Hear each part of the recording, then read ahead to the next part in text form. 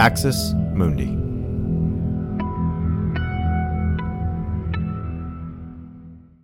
You're listening to an Irreverent podcast.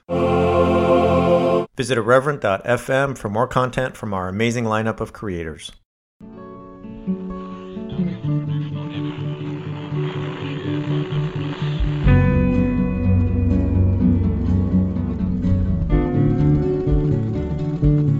What's up, y'all? Welcome to Straight White American Jesus. My name is Brad Onishi, and our show is hosted in partnership with the CAP Center at UCSB. I am alone today. Dan is off on vacation, and so it'll just be me, and we might have a little bit of a shorter weekly roundup as a result, but there's a ton going on, and I want to talk about some important stuff.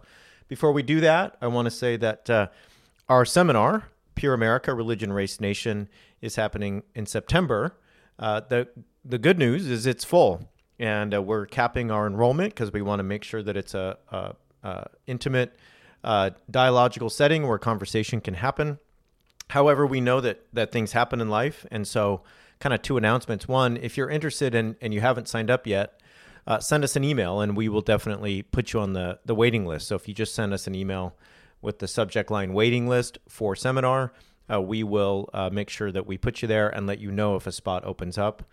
The other thing is we are planning to do this again, probably in January, and so you can look for that in the coming months. So this will not be the only chance to take part in a Straight White American Jesus seminar. Okay?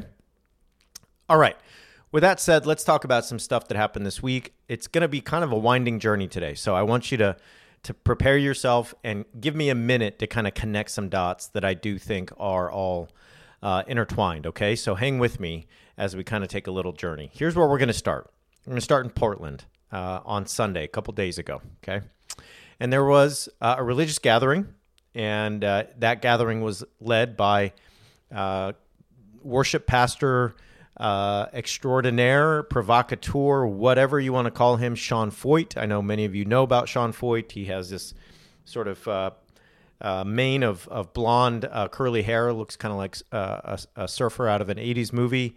And he has been the guy who's been showing up at places, the Capitol building, wherever, leading these maskless worship gatherings or rallies where he plays his guitar and people sing and so on and so forth, okay? So he shows up in Portland on Sunday, and here's what happens. This is reporting from Zane Sparling at the Portland Tribune. A religious gathering became the pretext for violent skirmishes between left and right-wing groups for the second day in a row in downtown Portland. Mace was thick in the air, fireworks exploded, and airsoft rounds were unloaded as dueling groups clashed after night fell in Portland on Sunday, August 8. The confrontation began after Christian leader Sean Feucht hosted a gathering at Tom McCall Waterfront Park, drawing with him more than 500 worshipers and dozens of armed volunteers who described themselves as a security force.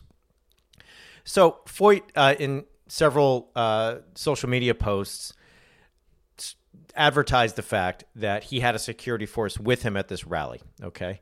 And so he tweeted, "If you mess with them or our First Amendment right to worship God, you'll meet Jesus one way or another." And that is accompanied by, there's a picture of Feucht with these sort of couple dozen people who are part of this armed security force that's, was brought along to protect him at this rally because he was he knew what he was doing. He was going into downtown Portland. He was provoking a response from activists there, and he knew that there would be skirmishes, okay? Now, what some of you have noticed on Twitter and some of you have pointed out is that the people who showed up to protect Sean were folks who were from organizations such as Patriot Prayer and the Proud Boys, right? It seems as if the people that showed up to be Sean's security forces when he reached out, in his words, to churches and friends were Patriot Prayer folks and the Proud Boys, one of them being the infamous Proud Boy Tiny Toes, okay? This is all available. I can post the links. It's all there. Now, when asked about it, Feucht said, "Look, I just reached out to friends. I reached out to churches. I told them we needed extra security. And this is who showed up. I don't know. I don't know who the Proud Boys are. I'm just saying these guys showed up. They're ex-military. They're folks who love our nation. And so they were there to help me, right?" And so he's basically playing the ignorance card, right? And saying, well, I just, these are the guys that came along and they were the ones that provided me some protection because, and he says this in his video post, because we don't back down. And I'll take you back to the tweet I read a minute ago. If you mess with them or our First Amendment right to worship God, you'll meet Jesus one way or another. And as Chrissy Stroop points out in her piece at Religion Dispatches this week, that does seem very much like a threat, right? Like mess with us and you will meet Jesus, as in you will meet your maker, as in you will lose your life, all right? Now, I could go into the ways that I just think this is a true perversion of Christianity and the gospel, and I could debunk all of that. I don't want to do that today. What I want to do is say this. He asked for help with security, and the Proud Boys showed up. That is not a coincidence, and we cannot allow the ignorance defense to hold any water here, okay? I went to a protest a couple of months ago organized by some folks here in the Bay Area, and we were protesting Tony Perkins and the Family Research Council, and Tony Perkins was speaking at the Calvary Chapel pretty close to my house. And so we were protesting, given the fact that Tony Perkins' views on gay, lesbian, and any member of the LGBTQ community are hateful. He's on several lists and watches about his homophobic views, the way he talks about families and gender and sexuality, so on and so forth. And while we're protesting, who showed up to, quote unquote, protect the church? Well, some guys dressed as Proud Boys. There was even people who were openly wearing Nazi paraphernalia and symbols.